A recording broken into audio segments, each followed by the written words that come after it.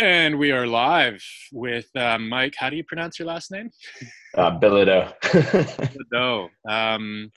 So Mike is from Plastic Oceans Europe, formerly and still Coastwise.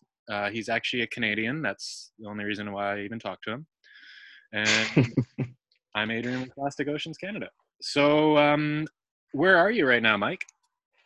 I'm in my flat in Barcelona, about 150 meters from the beach, but I can't go to it. When was the last time you were allowed to go to a beach? I think it's been close to 2 weeks now, something Heavy. like that. So, Yeah. yeah, I mean, the property that I'm living on in Tofino is luckily the inlets down where the landlords are. We can walk to the water without even leaving the property. But yeah, we're still allowed to go to the beach here in Canada. I don't know how long that's going to last, but yeah, that's got to suck when you're across the street from the beach and can't even go there. Yeah. Luckily, there's no surf, so it's all right. So, I mean, we literally before we pressed record, we were talking about how we're not going to really go into COVID, but we might as well. I mean, it's there. It's the thing. It's the reason why we're even have this time to trial these interviews and talk these stories. What was the motivation with closing the beaches in Spain with COVID? Well, it's just trying to encourage social distancing. I mean, it's so bad right now, and it has the second highest infection increase rate in the world. So, yeah, I mean, Barceloneta, where I live, is a tourist hotspot, and yeah, you try to go for a run along the beach at 6 o'clock in the morning, and you're running with like 900 other people. So, you know, um, they just needed to shut things down, and there's still some people walking around, but for the most part, people are pretty good and stay inside. But it's a bit of a ghost town compared to what Barcelona usually is. Yeah, and so when I got back home, I guess it was about a week ago. I heard that the beaches in Europe and surfing was not being allowed Mm-hmm. because I'd been away for about 2 weeks up in the mountains and with that last head, and I was looking forward to getting home and surfing. So I saw my neighbors and was like, oh great, no one's around, and try to get in the water, and they're like, oh, it might be closed soon, and it turns out that actually one of the motivations was like people are going to get injured, right, and we have to not put the stress on the hospitals of people getting injured and doing something else. But I think Mm-hmm. places like Europe, I jumped to the conclusion, like you talked about, is it's just way more people and way more population, so it's just trying to avoid and get that social distancing going on. Yeah, I mean, this is like a little grid. It's like a maze, like in this specific area. And if you walk outside, it's kind of hard to stay away from another person. It's kind of weird if you go out to take your rubbish out or something. You cross another person, and both of you kind of stop and go to as far away from each other as you can. Or if there's nowhere to go, you sort of turn down another road and go the long way home. It's a kind of an eerie thing. The beach is wide open, but yeah, even on a quiet um, during the quiet season on not such a nice day, there's still like hundreds and hundreds and hundreds of people down the beach. So they just have to close it. It's understandable, and hopefully this does effectively flatten the curve. I mean, it's way more over where you guys are living than we have to deal with here, but I think Canada jumped on it earlier in the outbreak, not necessarily in physical time, but hopefully Mhm. we don't get to that stage. But let's move on past COVID. Personally, I think everyone's got too much of that going on. There's lots of news about that, and really the whole idea with these interviews is talking to people that have been successful, or at least get projects up and going regarding the pandemic that we had prior to COVID, which was plastic in our waterways. So what was your start with getting onto this topic? I mean, first time you reached out and we started talking, I think it was around November, and you sent me the link of the projects that you'd been doing in New Zealand. But why don't you give us a little bit of a backstory of how you got into working with waste plastics in our waterways?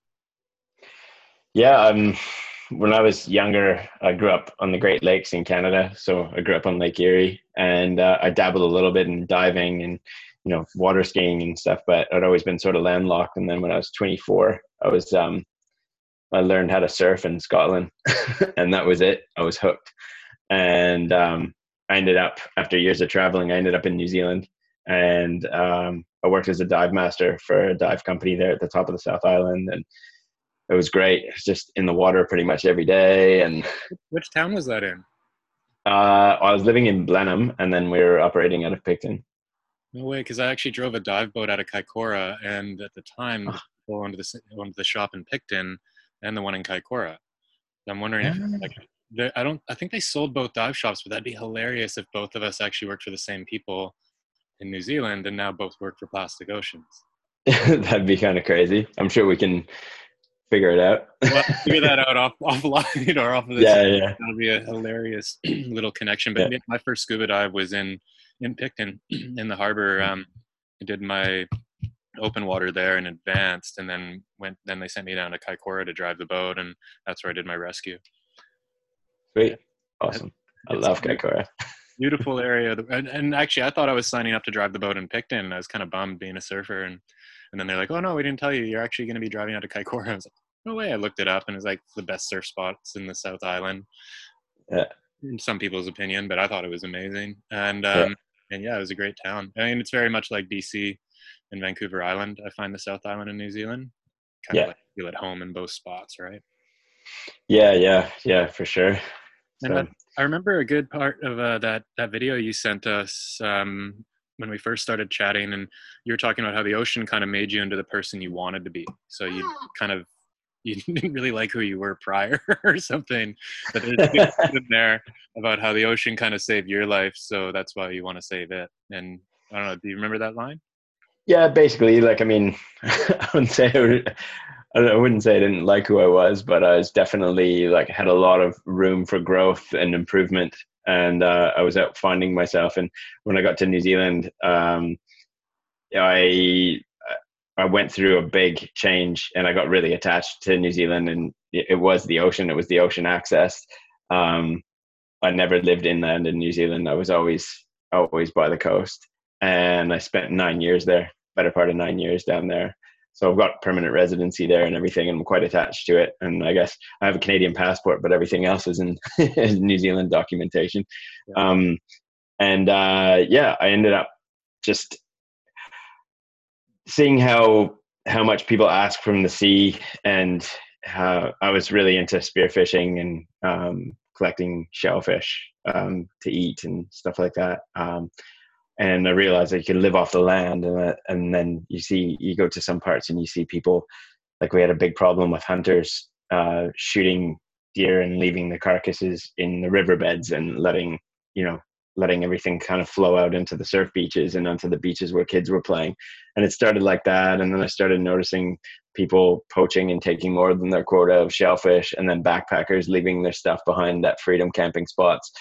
And yeah, I ended up living in this little town of 28 people on the west coast of the South Island. And I worked for the Department of Conservation as a biodiversity ranger. Worked with Kiwis mainly, but I got to do some cool things on top of that, like go out and monitor dolphins in a lagoon out of a kayak for a few days. And we tried to catch a big bull seal. And that was probably the most heartbreaking thing. That was when things really started to set in as far as plastic pollution for me, when I saw this big, massive male fur seal with, those plastic straps that go around the boxes when they get delivered. Yeah. It was around his neck, cutting into the back of his neck. And you could tell that he was starving. He was just a bag of bones. But you can't approach him. Like if he starts to move, like he's got a better chance of surviving on land than in the sea. And a couple of us, we kind of followed him for a couple of days, and we kept going to check on him, but eventually he was gone. And I'm sure by the state of him, he didn't make it. And that just infuriated me. Yeah. And then a big storm hit and ended up tearing out a legacy landfill close to the village that I was living in, a landfill that had been decommissioned for 20 years, and just chucked rubbish all through the riverbed, 25 kilometers of riverbed, and then 150 kilometers of pristine beaches in a marine reserve and into unmodified lagoons. And yeah, it was pretty awful. So that's what that piece was on. And we're going to share these links if anyone's interested, or anyone ever even watches this. These links will be in the description of what Mike got up to there. And so that's when that all happened, is that legacy landfill burst open, and that's how you ended up deploying all of those volunteers. Like, how many volunteers and how long was that cleanup for? Well, there were several different stages of it. Actually, it's the 24th today, and the storm happened on the 26th. So it's the 25th in New Zealand. So the storm happened a year ago tomorrow. So it was. I don't know. We had trouble keeping track of the volunteers at the beginning. It was basically me and a few locals and a pen and a piece of paper, and we were trying to activate something within central government, and there was a lot of finger pointing and heel dragging going on and not much happening. So we used some helicopter donations as like a sort of a bargaining tool, and ended up getting some help from the government, and we just started flying people, and people were coming from all over New Zealand. We were just flying them to these remote beaches because all the bridges blew out, so we couldn't drive anywhere. Oh, can we pause for a sec? It looks like the applause is happening. Yeah, why don't you go outside and show everyone that might watch this what's going on every night in Barcelona. So this is one of the coolest. Yeah, so it's 8 p.m. here. Yeah, tell us what's going on. All right. This is on my balcony. And this happens every night at 8 o'clock.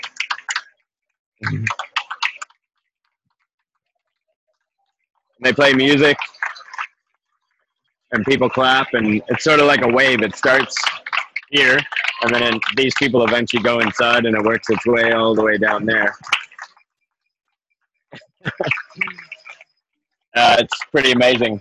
The first couple of times I experienced it, I had tears in my eyes, because it's just like, most of these neighbors we never see or talk to, even though we live so close to each other.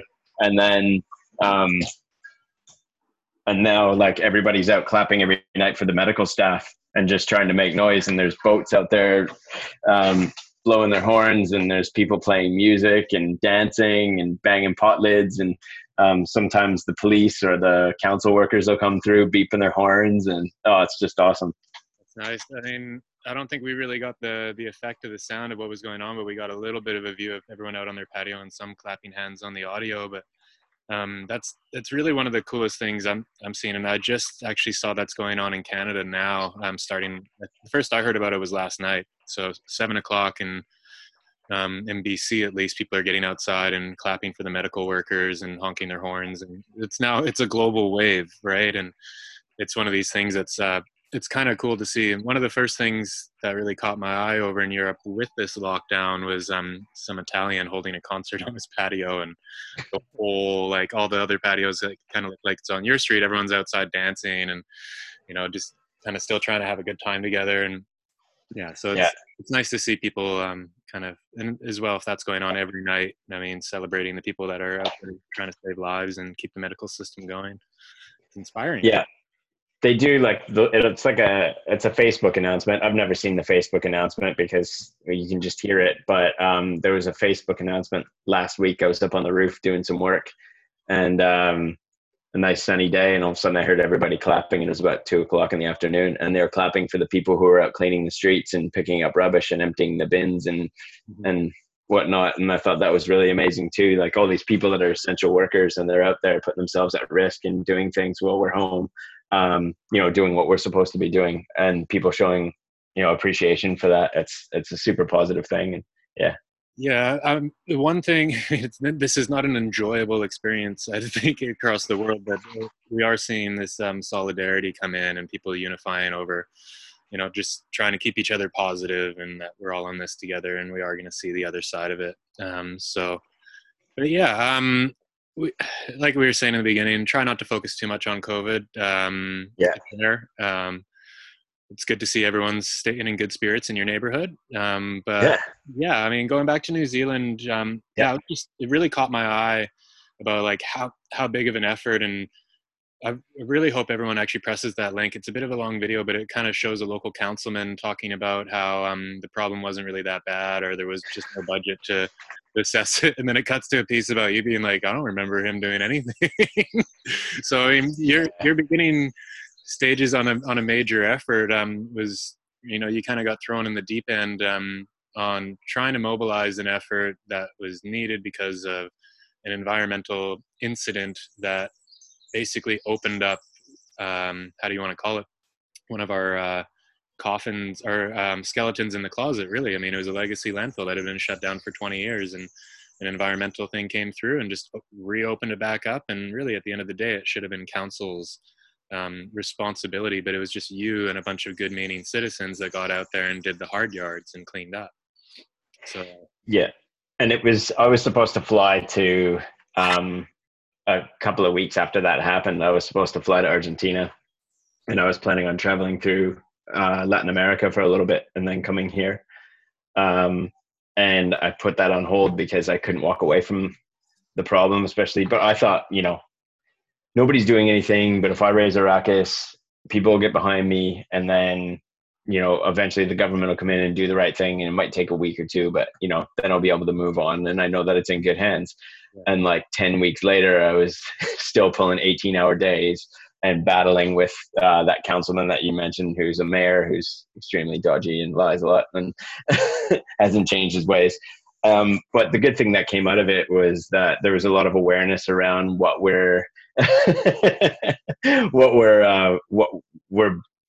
buy every day and what we do with our waste. But they made an announcement in September, because there's hundreds of these legacy landfills that are open and compromised around the country. A few of them are open and compromised, but there's hundreds of them around the country, and they haven't identified them all yet, and they haven't done anything about it. And central government and announced that they were going to go and work with local councils and put in an action plan so that this didn't happen again.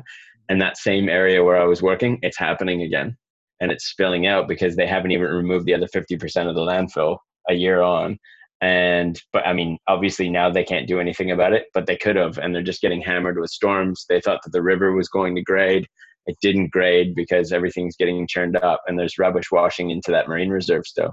So, I mean, that's the funny, or not funny at all, but a lot of people are like, oh, well, I put all my garbage in the garbage bin, which goes to a landfill or go into recycling. But I mean, the curtain's really getting pulled back, I think, where, that's a huge example of, I mean, it's only a matter of time before it ends up in the ocean. So, I mean, the number one thing anyone can do is refuse, because we've learned that recycling doesn't actually work in waste management, even in a developing country or developed country. You think that you're doing the right thing and that it's contained, but it's only a matter of time before nature decides to open up the floodgates, and that's gone into our ocean. So really, at the end of the day, everything that we consume has a chance of getting into the ocean and affecting marine life, as we've all learned what the issues are. So sadly, it takes a huge thing like that to wake people up. But hopefully, now the government has an action plan. Like you're saying, it's not going to happen in a couple of weeks, but hopefully through that disaster, that something actually does happen, and they start getting better practice. And the fact that they're not even identified is insane to me. The fact that they don't even know where their old dumps are. Like, how does not anyone not remember where the dump was, and then that they just put a bunch of garbage on top of it, or topsoil on top of it, and buried it and hope that it would just go away. I mean, nothing doesn't go away. Right? Yeah, that doesn't. But I guess New Zealand, because of the low population, and if you think back 50, 60 years ago or longer, there's nobody around. So they didn't have any waste management structure or anything like that. So they would just dig a hole and chuck it into a little ravine because it was easy, and kind of bury it eventually when it got full. And I've talked to people who are like, I remember that landfill being open and there was no regulation. We would just back our trucks up and we would throw everything in there. And there was asbestos in there and all sorts of pesticides and everything. And it's just it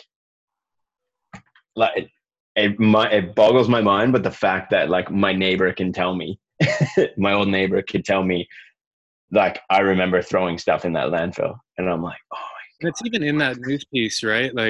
So I'm going to go into a screen share now and kind of show some of these things, but I mean, they actually interview, can you see all that? Yeah.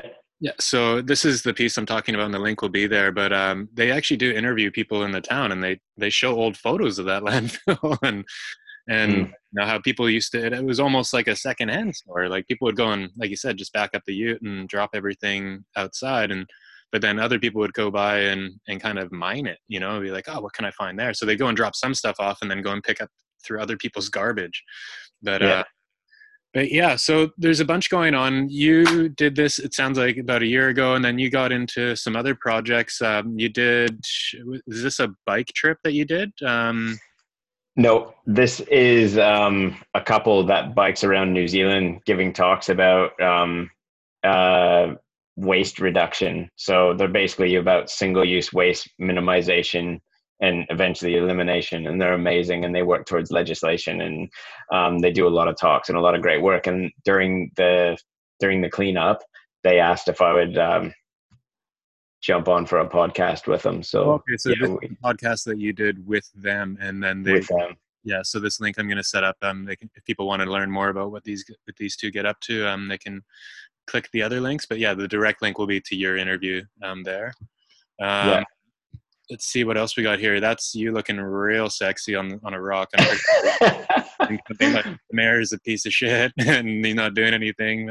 But yeah, all these links will be there that people can check out. But so what happened is you were over in Barcelona and reached out about I guess getting access to the movie A Plastic Ocean for some screenings because you were trying to keep your efforts going now that you're in Europe. So actually, why don't we talk? You're in Europe because why? Okay, so what's that? Yeah. It's a love story. Yeah. Yeah. Well, I went to the Philippines for like 10 days to go and chill out, and I ended up doing some beach cleanups there with some locals and meeting some people there, and I realized there's no way I'm going to escape this. I came here, chasing love, and it's all working out very well. And so I'm in an apartment together, so you don't really have a choice now. yeah, basically. We're stuck in a 30 square meter flat in the middle of a city, quarantined. So yeah, it's going well. But we get along, so it's great. And so I got here and I saw the state of the beaches here, and it's just crazy.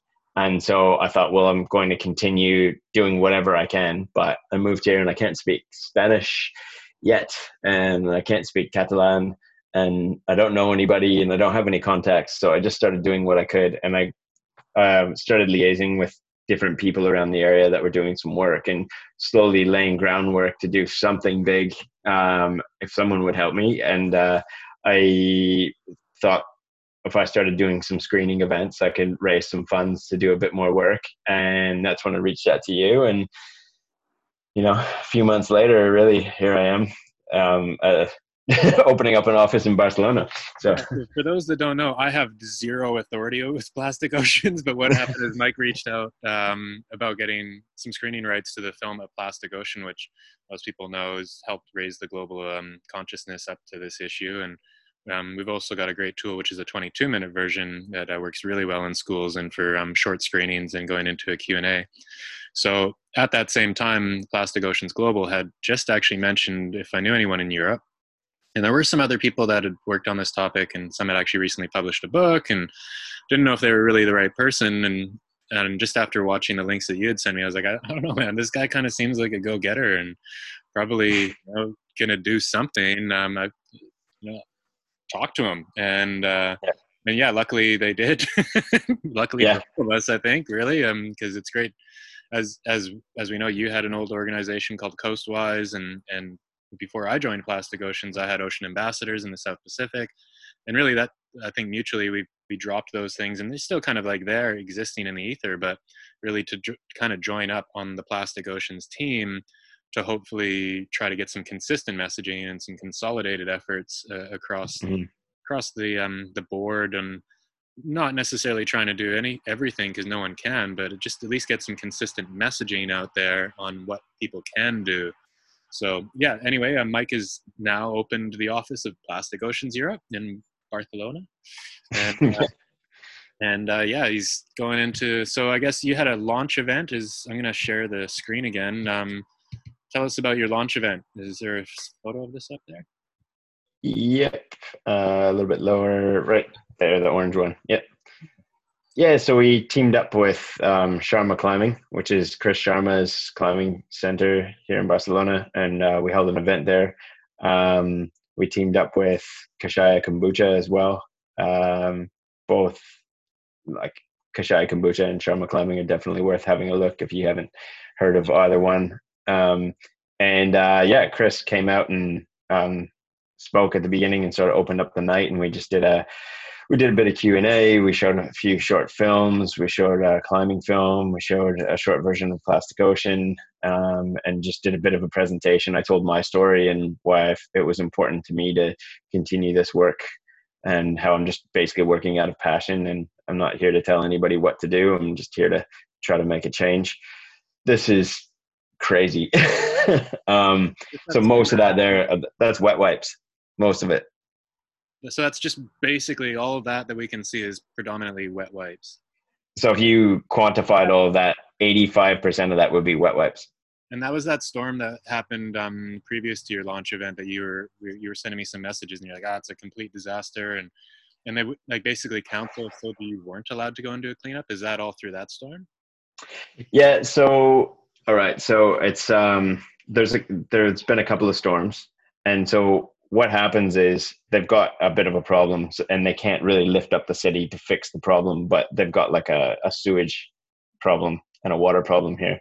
And so the streets fill up with litter and rubbish. People think that they can just flick their cigarette butts wherever they want, and they just, I don't know, there's just plastic and polystyrene blowing all over the place all the time, straws, everything. And that stuff ends up getting washed down the storm sewer drains, and it starts to clog it. On top of that, people are flushing things like this down the toilet. And so this just clogs. It doesn't rain here very often, but when it does, it rains quite a bit. The storm sewers start to flood the streets, and so they have to open the outflows. The rubbish washes out into the med, and then when we get storms, they're usually sort of onshore, so a lot of it ends up onto the beaches, but so probably a majority of it stays out there. They're just opening up the tap straight into the Mediterranean Sea from a major city like Barcelona. It's not just Barcelona, it's everywhere. So that's fun.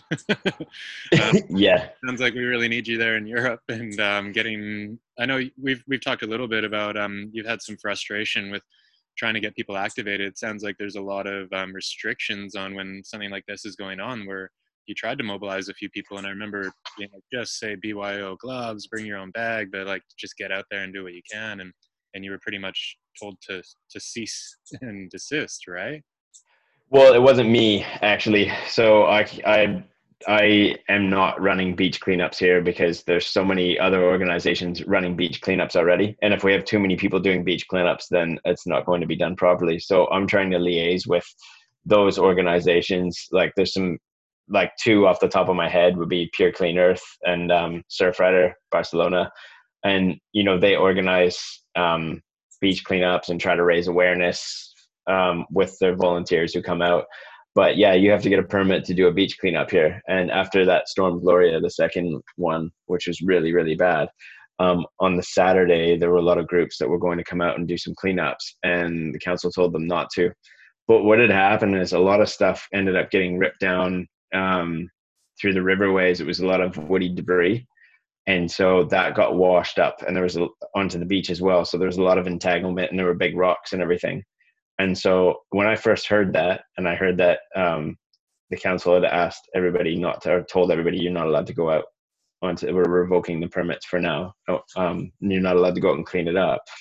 But then I saw the work that they were doing, and they actually put in a team and they cleaned it up, and they did a really great job of doing it. I did a little bit more digging and met with some NGOs and met with some people who have contacts in the councils and stuff. And apparently this council is really open to making changes, doesn't necessarily know where to start, but they're open to it and working with people. And so that's a really positive thing. And that makes me feel like it's not hopeless.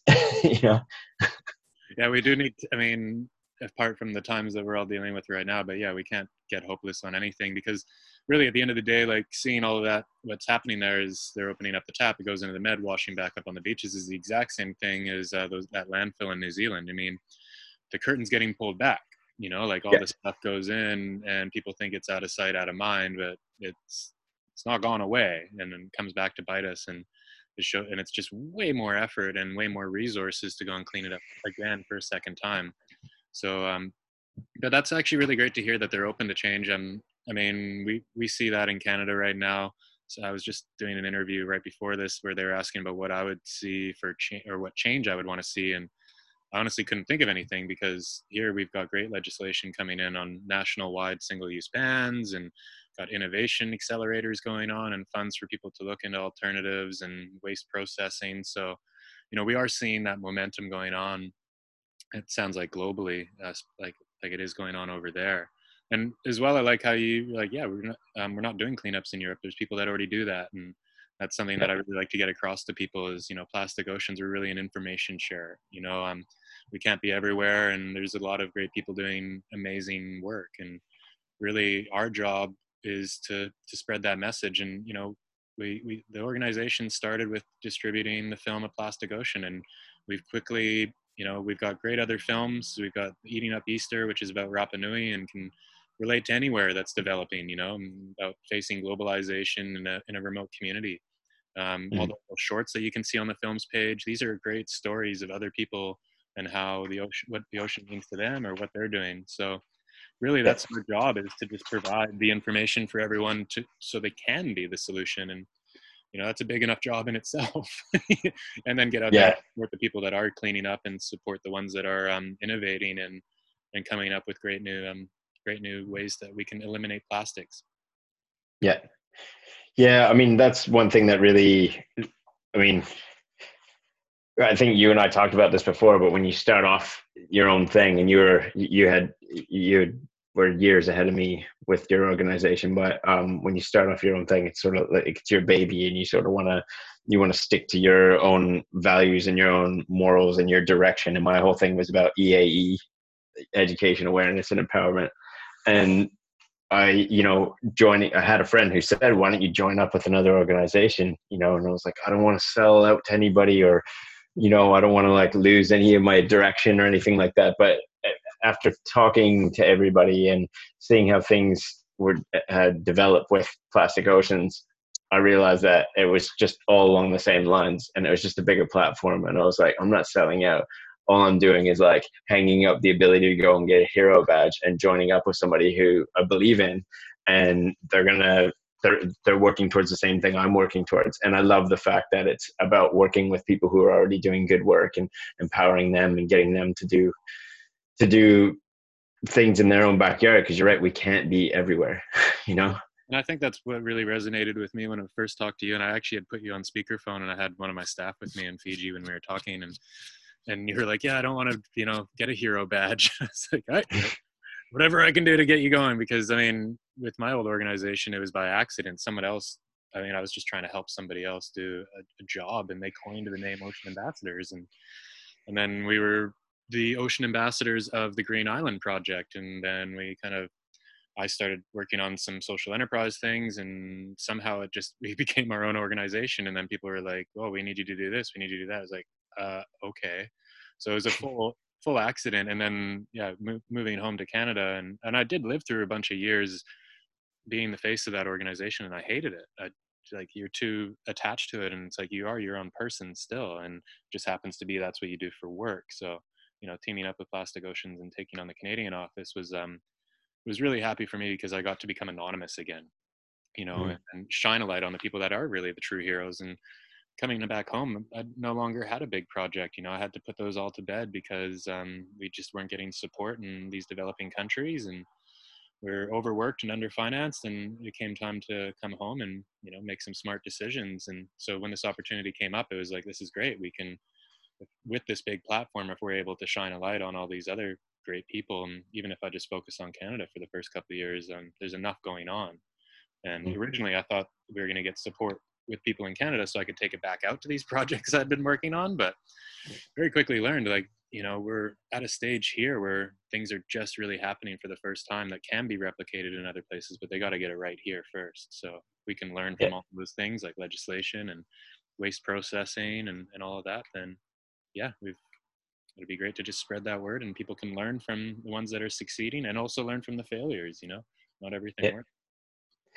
One thing that I learned during the cleanup in New Zealand is, they started sending in all these big guns, different council members and response team members and stuff like that. And people were coming in, and they were trying to go in and ask the locals,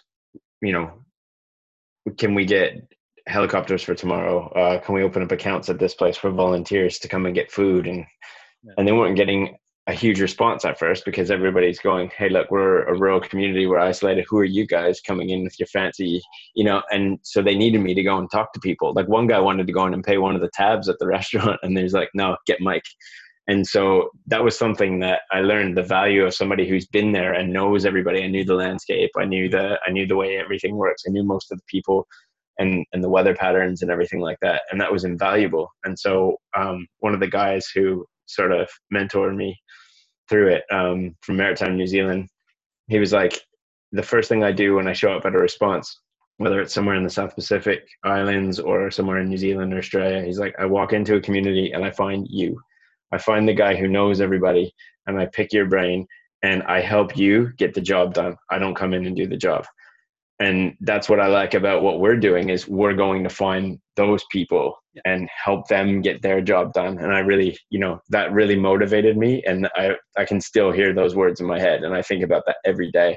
And right now I've got so many small little NGOs that are just starting up and just trying to get things going, contacting me from all around Europe. Like, every day I'm talking to at least 2 of them. And it excites me because they're acting out of passion.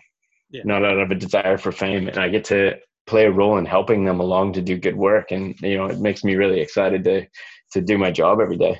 And that was the whole idea behind the Run Against Plastic in Canada. We met this inspiring guy that has run across Canada 3 times picking up bottles and cans, and he's got a Facebook page, but it's like got 1,000 people following it, and it's just this core group.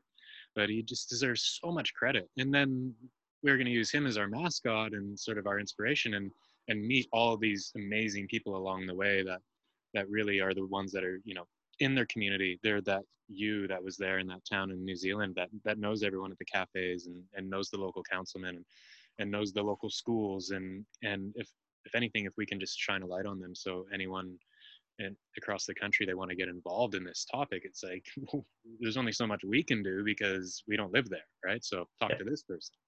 And that was really that goal. And I don't know, like you said, it makes you want to wake up every morning, because I find I'm learning from all of them, right? And like, oh, what worked for you here? What worked for you there? Or how do you get this done? And if we can just all share that information and work together, then we've actually got a chance. So what's going on? I mean, we might as well try to not keep this 3 hours long, because I'm not Joe Rogan, and you're not Elon Musk, so probably not going to get here, but who knows? Any sort of like parting words on what we should expect from Plastic Oceans Europe and you, Mike, and formerly Coastwise? Yeah, I mean, we're definitely working. I'm still putting in like 12-hour days right now. Just got a few things in the mix and liaising with some really incredible people. If anybody from Europe's watching this and they want to get involved, feel free to reach out. By all means. And to anybody who's out there and wants to make a difference, just, don't be afraid to stand up for what you believe in, as long as you're acting out of passion, and acting out of true belief in whatever the cause is. You'll be successful. You'll have an impact. Absolutely. It's way better than being an armchair activist and telling people like yourself what you're supposed to be doing. I mean, come on, help, Yeah. So yeah. Well, thanks for that, Mike. And I know you're going to start doing some podcasts and interviews yourself with the network that you've been trying to create to get some change going. I guess once you get that going, can you send us the link and I'll add it to the description of this? And I imagine that'll come up on Plastic Oceans Europe pages as well. When should we expect to hear more from you and the people that you're talking to? Hopefully do our first chat next week. I'm just locking in some dates, and yeah, hopefully I can manage it as well as you do. Just have a It's chat. great. Like I'm really not doing anything other than just talking to people and asking them what motivates them. Yeah, Yeah. it sounds like you got a great lineup of people. I'm looking forward to hearing from them because I think you're focusing more on athletes, right? Who spend their time outside. Focusing on athletes because I think that I've got a little bit of a theory. I've got a theory that most of the people who are in power right now are kind of set in their ways. And it's great that we go out and try to change their minds and stuff like that, but we're not going to Mm-hmm. fully. And I think that our generation has a responsibility to be sort of a transition generation to empower the youth. And sort of in our age group, we're the people who are still actively outside doing things, and we have our outdoor heroes who are doing things, and we ask a lot of the outdoors. And we're the people that are teaching and raising kids and raising the youth who are going to give us hope for true change in the future. And so I think that these outdoor athletes who have a voice and have a following, and are passionate about nature, I think these are the people that are going to draw in more attention to the problem, and maybe get the people who are outside to pay a little bit more attention to what's around them, and pick things up or Better not our leave things behind. stewards, like Yeah, leave yeah. nothing but footprints sort of mentality. And I like Mm. it. I can't wait to hear these interviews because these are people that live and breathe the outdoors, and it's what's given them their careers and those massive followings. So if they can motivate people to take care of what don't destroy what you came to enjoy is a good one. Nice. It was an O'Neill slogan back in the day, but that's good because yeah, it's what gave me my inspiration. It sounds like it's what gave you your inspiration, is just being at one with nature. So if we Yeah. can do our best to take care of it along the way, then hopefully we'll see the end of this, and which I very strongly believe we are going to see the end of this crisis, and then we can kind of come out the other side, hopefully a little bit more responsible. And Yeah. we already seen nature regenerate, so we're going to have nature on steroids when we come out. Yeah, hopefully. Sounds great. Well, Yeah. take care. Thank you very much for that. I'm going to stop recording now.